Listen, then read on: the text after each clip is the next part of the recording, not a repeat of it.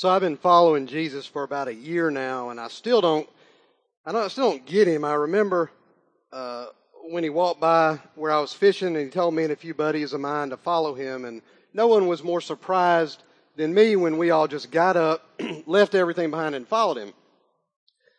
And I can look back now and totally see that that was the very best possible decision that I've ever made in my life. Every day is something new. We walk into towns and immediately crowds develop, and Jesus starts loving on folks, and he's talking, and it leads to miracles and healings, and before you know it, people are dancing all up in the streets. Like there was this one time that Jesus had been preaching for a long time, and a couple of us told him that these folks are hungry and they got a long way to walk back to their villages, and Jesus just turned around to us and said, well, then go give them something to eat. Long story short, we bring this kid up to Jesus whose mom had packed him the lunch in a basket, and Jesus took that lunch and he fed like thousands of people. And you should have seen the place. People were flipping out, and and at that point, Jesus had them eaten out of his hands. They would have done anything that he had said. And then as we got on the move again, we had a bunch of people approach Jesus saying that they wanted to join us, and that's awesome, right? Not so quick, because instead Jesus comes back at them with like some pretty hardcore responses. He tells this one guy that if he comes, he better be ready to be homeless. And he tells another dude that if he follows him, but he wants to go back and tell his family where he's going, to not even bother. You talk about strict. So what I'm telling you is the mission that we're on is not for the faint of heart. You know, good morning, y'all. My name is Ed Griffinhagen. I'm one of the pastors here at my church, and we are beginning week 2 of a Made for Mission series. We started 2 weeks ago, and then we had Father's Day last week, and this week we are in week 2 of this 6-week series. We said 2 weeks ago that every person has been called by God on a mission. You are not an accident. That's a lie from Satan. You are not a fluke. That's a lie from Satan. You are God's masterpiece, uniquely and beautifully and wonderfully created for a purpose. And with this mission, we've all got options.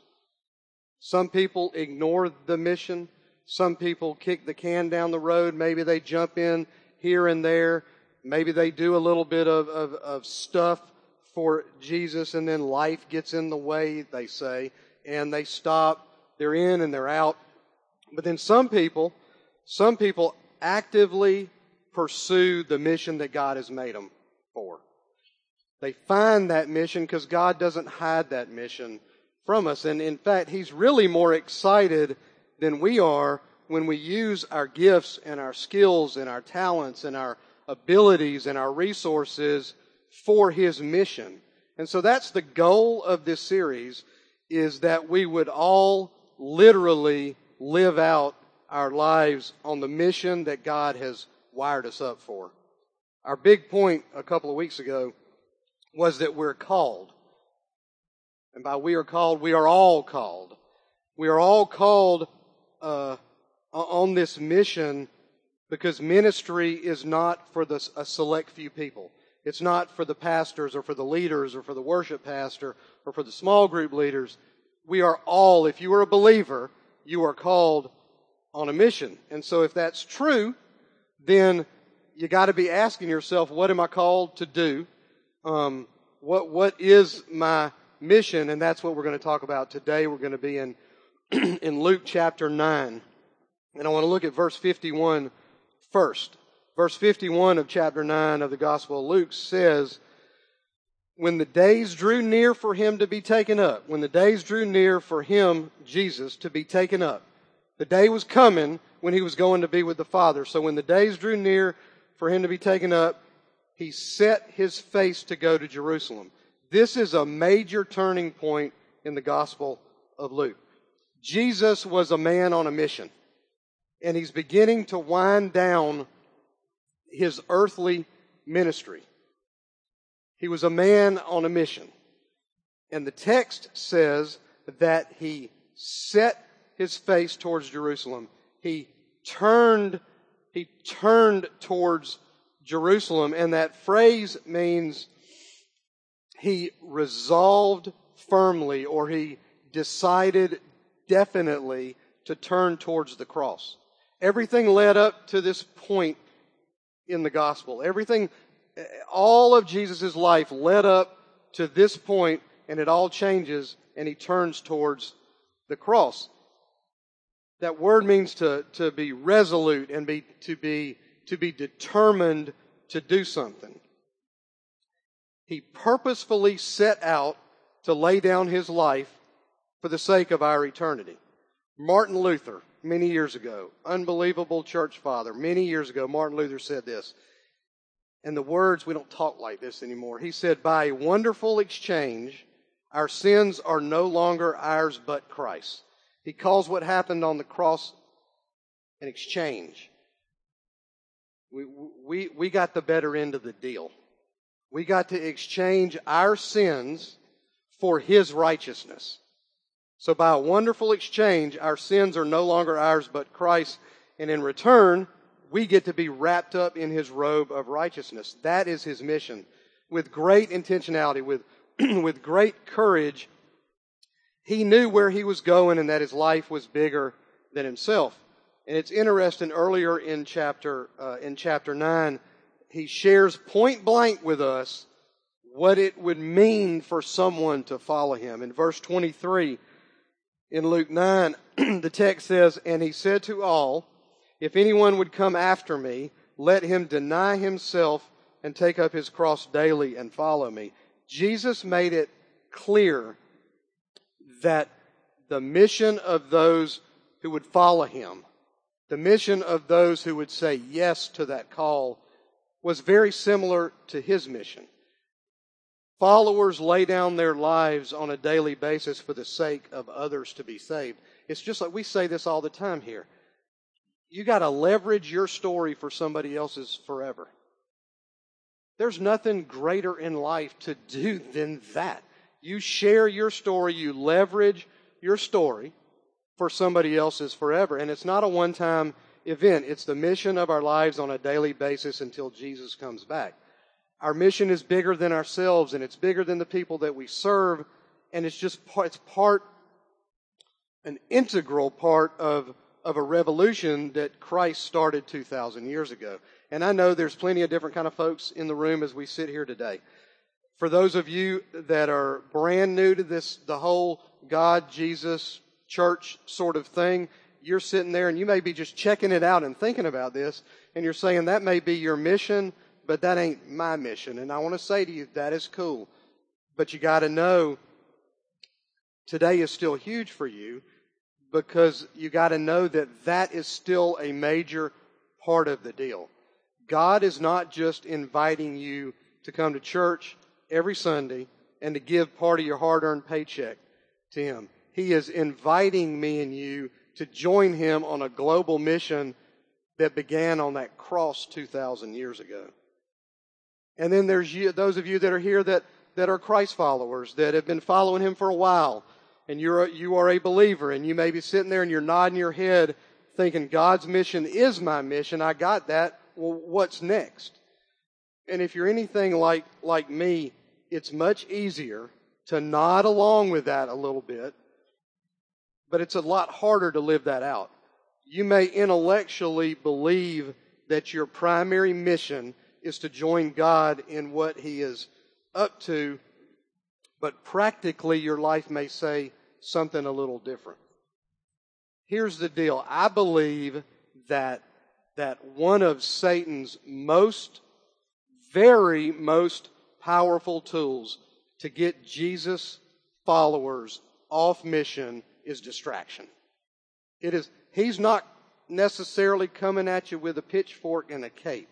He's coming at you with a squirrel that just ran by. He's distracting us from the mission. The ship is headed straight like this.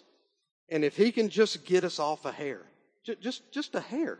If he gets us off just a hair, he's good, because if he gets us off just a hair at point A, we're going to be off a mile down here at point Z. It's like building a house. If I jack up the foundation of a house at the front right corner a quarter of an inch, when I get back to the back right corner, I'm going to be off a foot at a square. That's what he tries to do. Little distractions along the way. Y'all pull your cell phones out. I was going to say, do y'all have cell phones? That's a stupid thing to say. I'm not kidding. Pull your cell phones out. I want to give you some information about cell phones. So pull them out. The average American checks their cell phone every 12 minutes. That's 80 times a day. The average millennial checks their cell phone 150 times a day. 150 times a day. 74% of cell phone users that text say they text while they're driving. That's 6 or 7 times more dangerous than driving drunk.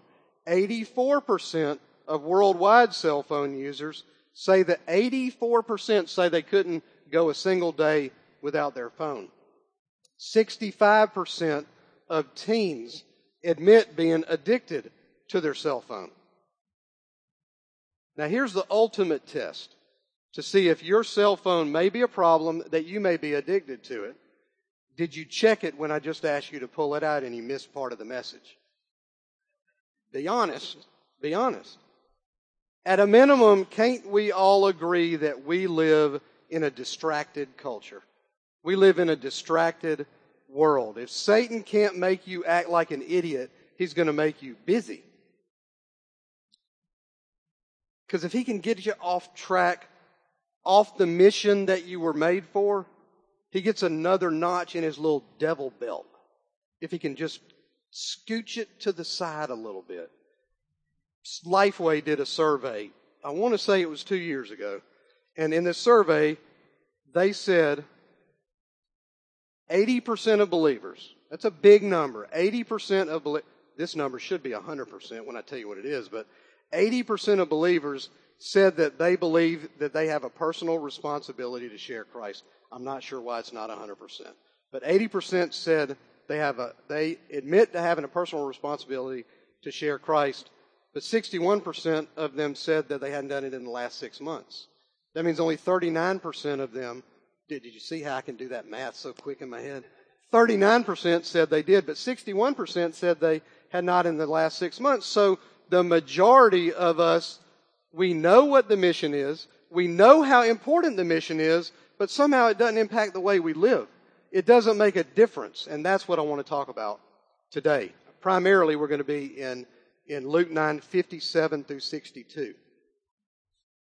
And in these verses, Luke introduces us to 3 people who say they want to follow Jesus. And then he identifies and he calls out 3 distraction missions that are going to sidetrack us. They're going to divert us. They're going to pull us away from the mission that he's wired us up to. And the first is in Luke 9:57 and 58. And it's the distraction mission of comfort. The mission of comfort.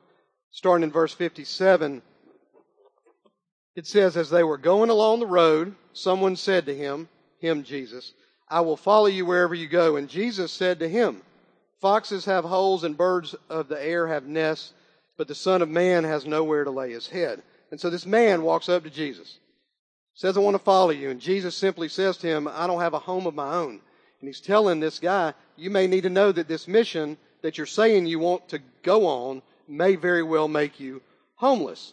And the text doesn't tell us how the man responds, but it is highly inferred and implied that that was a showstopper for that man. He's totally into following Jesus as long as it didn't take him out of his comfort zone. The only problem is Jesus doesn't just pull his followers out of their comfort zone. Sometimes he wrecks and destroys the comfort zone. You think about all of the things that Jesus had his disciples do. He sent them out for weeks at a time. He sent them out for weeks at a time with no money, with no extra clothes, with no plan B. If failure is not an option, you're probably not going to fail. And if there is no plan B, then plan A is probably going to succeed. And at the end of the day, Jesus would model this comfort zoneless, if that's a word, this comfort zoneless life by dying the most horrific death imaginable on a cross. Before we go out in the streets to minister in downtown in Columbus on Monday nights and Tuesday nights, we always bathe that outreach in prayer. Like, really bathe that outreach in prayer. And most of the time, that prayer, at least a major component of it, is, Lord, keep us safe. Keep us safe in the streets tonight. Keep the folks that are living in the streets safe tonight. Keep us safe as we go out and we do your work. You ever done that before? You're traveling somewhere. Lord, keep us safe on the way, and I think that's a good prayer. But what if Jesus is more about making us dangerous followers of Him and less about keeping us safe all the time? I can tell you this. My wife and I can definitely speak for myself. I think I can speak for her on this. We started going out in the streets about 2.5 years ago. I know for me, I think I can speak for her, that we have not grown spiritually more in that 2.5 years. We grew more than the 15 years prior to that. Part of that is being outside of just being comfortable. You know, being in the streets. It's not the safest place in the world. It's definitely not the most comfortable place in the world. Haven't you found in your own life that the times that you grew the most were the times that you were maybe a little uncomfortable and you really had to lean in and trust Jesus? Our world is so obsessed with comfort. It's just stupid. Look, check out. I got 3 things I want to show you that I found that are just exist to make us more comfortable. Look at this first one is an alarm clock. Do you really need an alarm clock that when you hit the snooze button, the alarm clock makes a cup of coffee? Is that something that we need? I'm going to say we don't. Some of you may say we do. I'm saying that we don't. The second thing is this. This is an LED attachment for your faucet. Do you need visually to be able to tell if the water is hot or cold by it's blue, if it's cold, and it's red if it's hot? Is that something that we need? I don't think we do. The last one is the most unbelievable to me. This is called an Illumibowl. This is only for men. At night, when it's dark and you got to get up and go to the little Johnny, you got to keep your aim right, and so I guess you need an Illumibowl. Here, the point is this, though. Go to Target tomorrow, go to Walmart tomorrow, go wherever you want to go tomorrow, and look at what they've got, that the items that just exist to make you more comfortable. Just to make your life more comfortable. But what happens when the distraction mission of comfort runs head on into the mission of Jesus? What happens then? What happens when comfort becomes a bigger deal in your life than following Christ? He's going to wreck it. That's what He does. We learn here in this passage that Jesus tells us it would be much better for me and you to count the cost before we say yes. Count the cost. My own life. The cost. And I can't tell you, because I didn't know what I didn't know. So I can't tell you honestly if I counted the cost. It just happened. I read the Bible cover to cover. I believed every word of it. God saved me, pulled me right out of the pit of hell. That's my testimony in 3 seconds. The cost, though, was a relationship with my mother, my father, my brother, my sister, 2 sets of aunts and uncles, and all my cousins. But you know what? I'd do it 1,000 times over in a second. Because if I've got to choose between Christ and family, I'm choosing Christ. We have to, Jesus says here, you would be better off if you counted the cost. And so, mission number 1 is that distraction mission of comfort. And distraction mission number 2 is the distraction mission of commitments. In verses 59 and 60, we meet the second person that says they want to follow Jesus. Starting in verse 59, he said to another man, "Follow me." But he replied, "Lord, first let me go and bury my father." Jesus said to him, "Let the dead bury their own dead, but you go and proclaim the kingdom of God." That's tough. I mean, that's a tough passage. With this guy, Jesus initiates the conversation. He says to this man, "Follow me." And the man replied, "Lord, I will. Let me go bury my father." And Jesus says back to him, "Let the dead bury their own dead. You go proclaim the kingdom of God." That seems like a pretty harsh response to this guy. And when I first read this, I had in my mind that this dude's dad had just died and he had to go get to the funeral. But in that culture, if this guy's dad had just died, he would have been fully engulfed in all of the Jewish burial rituals and the ceremonial things for a week. He would have been engulfed in that. And so it's way more likely that this man's father was getting ready to die. Maybe he was sick. Maybe he was on his deathbed. Maybe he was a week from dying, a month from dying. The text doesn't tell us, but it is more likely that he is preparing to die. And this guy says, "Give me some time. I'm going to follow you, but just give me a minute and let me go deal with this. I'm going to follow you, but just give me some time." Maybe the man was also waiting to get his father's inheritance. So give me just a little time. I'll give me some money and then I'll follow you. And Jesus said, "Let the dead bury their own dead." And that implies that the spiritually dead can bury the physically dead. Don't you picture a dad laying on his deathbed and Jesus tells this son to leave him alone and follow me? Who would say that? But the deal is Jesus is making a specific point. He is clearly conveying that there's an urgency to his mission that he's called us to. It's not something we pick up when we find some breathing room in our schedule. It's not, "Okay, Jesus, I'll see if I can squeeze you in at 3 o'clock on Tuesday." That ain't how it is. It is priority number one. And Jesus' point, the whole point of this interlude with this guy, is that proclaiming the kingdom of God is so important that it waits for nothing. It waits for nothing. There's two words that this man jacks up in these two verses. And he says them out of order, and they make all the difference in the world. And these words are Lord. At the beginning, he says, "Lord, first let me." And there's nothing wrong with this man wanting to take care of his father. The problem is he made it a priority over taking care and following Jesus. He said, "Lord, first let me," instead of "first Lord." First Lord is what we need to say. Whatever it is that you're calling me to do, Jesus, I will do that first. That gets in the front of the line. That gets to cut in the front of the line. And it ain't just for the sake of being obedient to the word, although that's a pretty good reason to do stuff. It's not all about that. It is also because it's a blessing for us.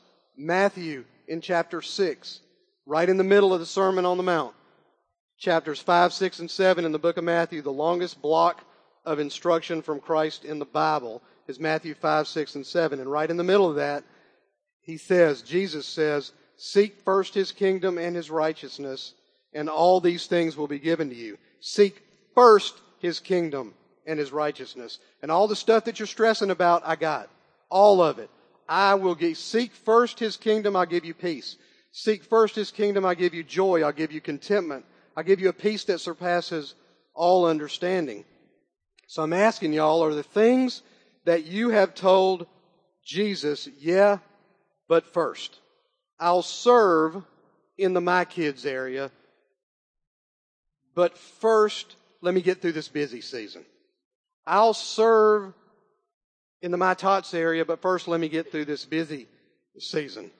I'll give, but first let me get the raise that they promised me at work so that I can afford to give. I'll share my faith, but first let me get a little bit more comfortable. I'll spend time reading my Bible, but first, Lord, let me hit the snooze button and get me a cup of coffee that my clock makes for me."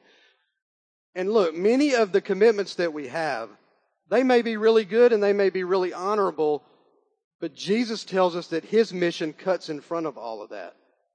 So the second distraction mission is this mission of commitment. And the third one is the distraction mission of competition. It's verse 61 and 2. Still another guy, this is contestant number 3. Still another said, I will follow you, Lord, but first let me go back and say goodbye to my family. And Jesus replied, no one who puts a hand to the plow and looks back is fit for service in the kingdom of God. So as Jesus continues to walk, another man comes along, I'm in, Lord, but first I got to go say goodbye to my family. Jesus turns and looks at him and says, nobody who puts a hand on the plow and looks backwards is fit for service in the kingdom. You think Jesus wants us looking behind us at the past? No. You think Satan wants you looking behind at your past? He does. Jesus wants us to press ahead and to look forward. That is what that passage, that verse 62 means. So, once again, it seems and sounds like a pretty harsh response from Jesus. I can't imagine, personally, dropping everything in my world to go on a mission trip with a man I just met and him telling me and not letting the people in my family know that I went. It would be irresponsible. And Jesus tells this guy, no phone calls, no text messages, no selfies of us leaving on the little church bus and heading out no putting that picture on Instagram, no Facebook post, no nothing. He tells him nothing. Don't look back, look ahead. And you notice once again that this man also has those two words messed up. He says, Lord, but first. And there's nothing wrong with telling your family where you're going, but you notice the way that the words are in this sentence. He's kind of giving Jesus a command. He's saying, Jesus, let me do this or I won't follow you. You ever looked at God like He's a genie in the bottle? Like I'll do this, but you need to do something for me first.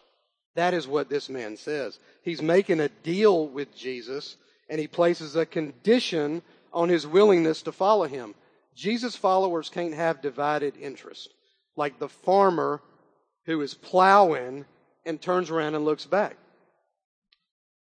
And in the text, as you read your Bible, this passage and any other passage, conjunctions, y'all remember conjunction, junction? That was a squirrel. Hey, that was a squirrel that just went by. Conjunctions, they create disruption in the text. They create change in a text. The word but completely impacts whatever is behind it, whatever was just said before. I'll tell you, I'm 52. I tell my kids this, I'm 52, but I can still take you out. I'm 52, but I'm still faster than both of y'all. I'm sorry, but I love you, but I'm all in, but I will follow you, but. And we've got to see our mission that God has called us to as a reward and not a regret. He wants us to move forward. He does not want us to move backwards. He doesn't want us to look back. He wants us moving forward in confidence and in joy and in contentment. And Paul, in his letter to the church at Philippi, that funny? Paul, in his letter to the church at Philippi, Philippians 3:13 and 14, here's what Paul says. He says, brothers and sisters, I do not consider myself yet, this is Paul talking now, I do not consider myself yet to have taken a hold of it. I don't consider myself a totally mature Christian. Think about that. This is Paul writing that. I don't consider myself yet to have taken hold of it, but one thing I do, forgetting what is behind and straining towards what is ahead. Forgetting what's back there and straining for what is ahead of me, I press on toward the goal to win the prize for which God has called me heavenward in Christ Jesus. There's lots of stuff. There's lots of things that are competing with God's mission in our lives. Making money, appearing successful to the world, having everything you want, staying healthy, having your kids turn out, quote, perfectly. And maybe these things are fine in and of themselves, but do they ever compete with God's mission? Do they ever compete with our intentional walk with God. What is it that is competing with that? Y'all watch this video. It's a 3-minute video.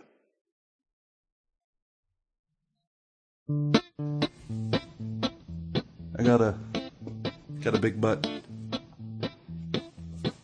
It's gigantic, if I'm going to be blunt about it. And you know what? The funny thing is, I got several big butts. And before you discard me or wince at the disgusting notion of that, I'm going to go out on a limb here and suggest that possibly you have at least one big butt as well. Yeah, you like that? Hurts a little, huh? Let me tell you something. Let me just tell you something, okay? Everybody we know has a big butt. And more often than not, it's the thing that actually gets in the way of us living a consistent life for Jesus. Yeah, I think you know what I'm talking about. I'm going to expound a little bit, okay? See if you can recognize some of these butts. But I have to work more. But my favorite TV show is on. But my kids have practice. But I got to tweet something. But it's such a beautiful day. But I'm just not in the mood. But I deserve a break today. You see, everything kind of interferes with my life of just living an authentic life for God, okay? And more often than not, it always has something to do with some sort of butt, okay? Even the littlest of butt can distract me. It really can. The littlest butt can make me think, I'm not going to pray today. I'm not going to think about it today. I'm not going to deny myself. I'm not going to read the Bible, blah, blah, blah. Whatever God asks me to do, I seem to have a butt for it and get away, okay? And the most horrendously big butt of all time is the butt that gets in the way of me just hanging out with God and reading His Word. It's true. Think about it. All the times you're about to open that, and all of a sudden a big giant butt gets in the way. A butt. Much like one of these. But I got a farm bill, but I'm tired, but the game's over, but I read last Tuesday, but I gotta check Facebook, but I don't like Leviticus, but it's too hot in here, but I just don't like books, but I don't understand it, but it's boring. But what does that have to do with me in the 21st century? Those are some ugly butts, people. Let's just call them what they are, ugly. Ugly butts. Okay? And there's a lot more to them, sad but true. Here's a list, although not exhaustive, of some of the most popular butts known to mankind.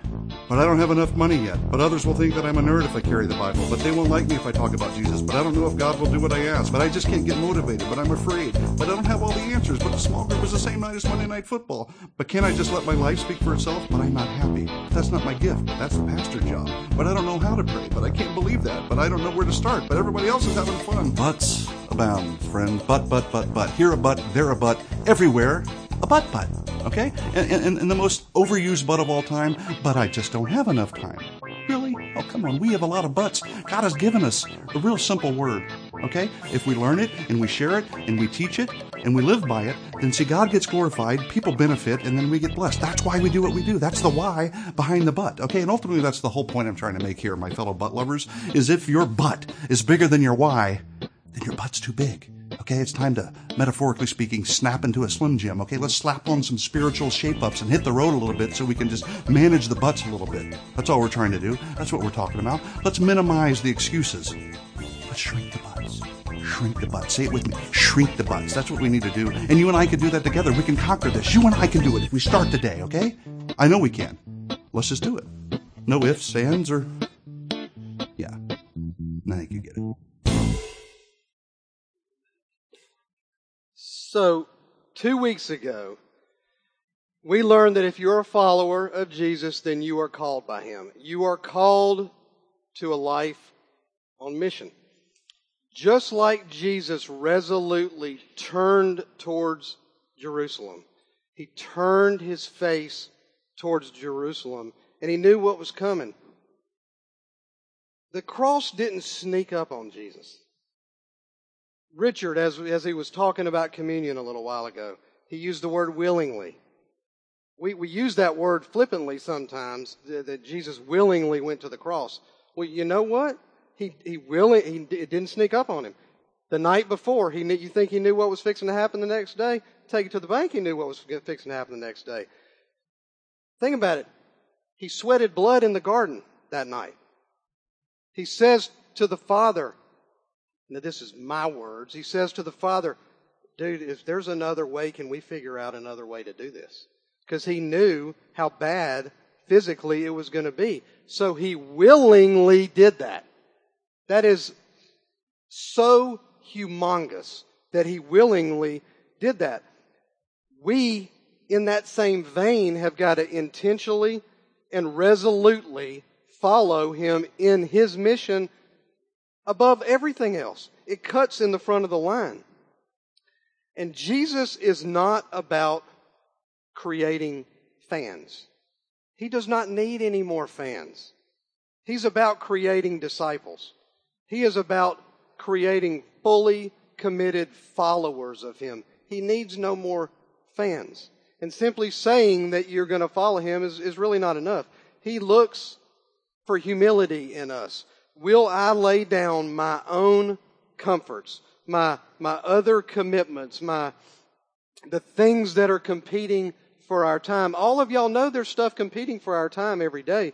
Will I lay some of that down? Will I lay down some of my treasure, some of my talents to doggedly follow Him?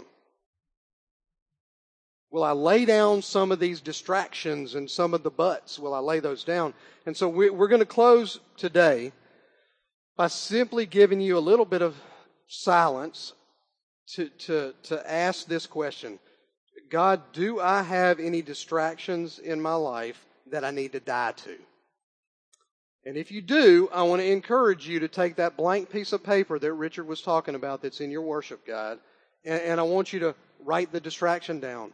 I want you to write the but down. Are there any comforts that you somehow have made more important than Christ is? Are there any competing missions in front of you? Any distractions that have jumped in front of Christ? Write them down. Are there any other commitments that, and it may not be bad. Every commitment is not bad. I'm not a fool. Some commitments are good, but Jesus comes first. So are there any commitments that you have that you may have said, but first, before you can fully follow Christ's call on your life? If that's the case, I want you to write those. No joke, there's a pen in the seat back in front of you. Write those down, fold them up, and sometime before we're done, you can do it right now if you want, or you can do it when our worship team plays plays the last song. We're going to nail them to that cross. And we're going to nail them to that cross because Jesus is in the burden-taking business. Y'all get that? A couple weeks ago, we talked about being yoked to Him. We yoke ourselves to Him so that we can't take a step. He can take a step for us. And so I want you to cast those burdens, the distractions, the buts. I almost said I want you to pin your butt to the cross. I didn't say that, though. I didn't. I want you to take those distractions, those buts, everything that gets in front of following the Lord and cast them on Him because He can take care of those.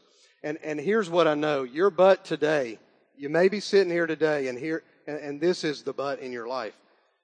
It may be, I've really been thinking about this whole Jesus is the Savior thing.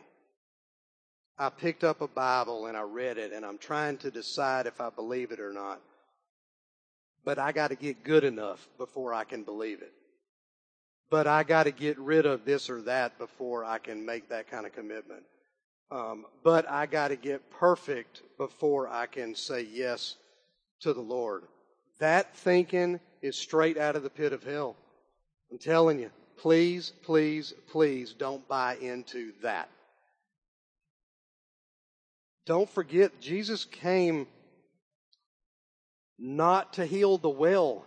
He didn't come to take care of the sinless. He didn't come to take care of the perfect people. He didn't. He came to save the sick. He came to save the broken and jacked up people like me and you. He came to redeem sinners like me and you. If He'd only come for the perfect people, heaven would be empty. Do y'all get that? He came to that exchange that Martin Luther talked about. That was a purchase. That's what redeem means. The world had you and He bought you back from the world. There is no love. It is unimaginable, that kind of love. And that the price of that purchase back was the death on that cross. Painful, excruciating death on that cross that purchased us back. And so He loves you, but He doesn't need any more fans. He wants to take your brokenness and make you whole again, and He can do that. And all you have to do is say okay. And I can't say okay for you. You got to say okay for you. And it's just two things. Number one, you got to say, Lord, I'm so tired of looking backwards. I'm so tired of plowing and looking behind me. I'm so tired of looking at my past, all the junk that I did in my past. And Paul says, strain ahead. And I do have some junk in my past, but you know what? All you got to do is say, I repent of that. I repent. And what does the word repent mean? To turn. I need to turn away from that, and I'm committing to turn away from that. And number two, Lord, that I believe that that wonderful exchange on that cross was for me. That wonderful exchange on that cross that I gave you my sins and you gave me your righteousness. That's all you got to do today as we sit here. And so if you decided today that exchange was for you, I want you to say this prayer with me this morning. I want y'all to close your eyes, bow your heads. And I want you to say this prayer with me. Lord, I know I'm a sinner and I'm sorry. Lord, I'm willing to turn from my sin this morning. Lord, I receive you as my Savior. I receive you as my Lord. Lord, I want you. I want to follow you today. I want to make you the leader and the forgiver of my life today. And from this moment on, I want to follow you. In Christ's name, amen. And so, again, like we do every week, if you said that today, if that happened today, I want you to take that connection card on the seat back in front of you, write your name down that happened to you today, not so we can accost you, so that we can walk alongside of you, so that we can pray with you, so that we can pray for you and lift you up, because that walk may not be the easiest thing in the world. I'm not going to stand up here and lie. There's a cost, and we want to bear that burden with you. And then number two, if you said that today, then the next, biblically, the next step is baptism. We call that God plunge here. There's one July 15th. The next big God plunge is July 15th. However, when you walked in this morning, you saw that pool out there, more than likely. And I want to tell you we have a young soldier in our church who called me last week, and he said, I want to get rebaptized. And I said, what does that mean, rebaptized? And he said, I was baptized when I was 8. And I said, well, were you a believer when you were 8? And he said, no, I don't think so. I was a believer a few weeks ago. I asked Christ into my heart, sitting in one of these chairs out here. And he said, I want to take the God plunge. And I said, the next one is July 15th. And he said, I'm PCSing away from Fort Benning, and I want to get baptized. And I said, well, you know what? We're fixing to get wet next weekend. And so when we're done today, I want y'all all to come out there and celebrate with Ty the baptism. Now, I want you to also understand there's nothing salvific about those waters. It's just water. We didn't fly the water in from the Jordan River. We didn't go get the water from some special holy truck. It's an obedience thing. It's a command thing. It's a sacrament as communion is. But the wonderful exchange that happened to that young soldier sitting in one of those chairs, good gosh, what could be better? I mean, what could be better than somebody going from lost to found? And that's why we do a baptism. That's why we take the God plunge, is to tell the world that exchange happened to that young man. It is awesome. So y'all join us out there as soon as we're done. I want to call Richard up. Thank y'all for being here this morning. Yeah, man.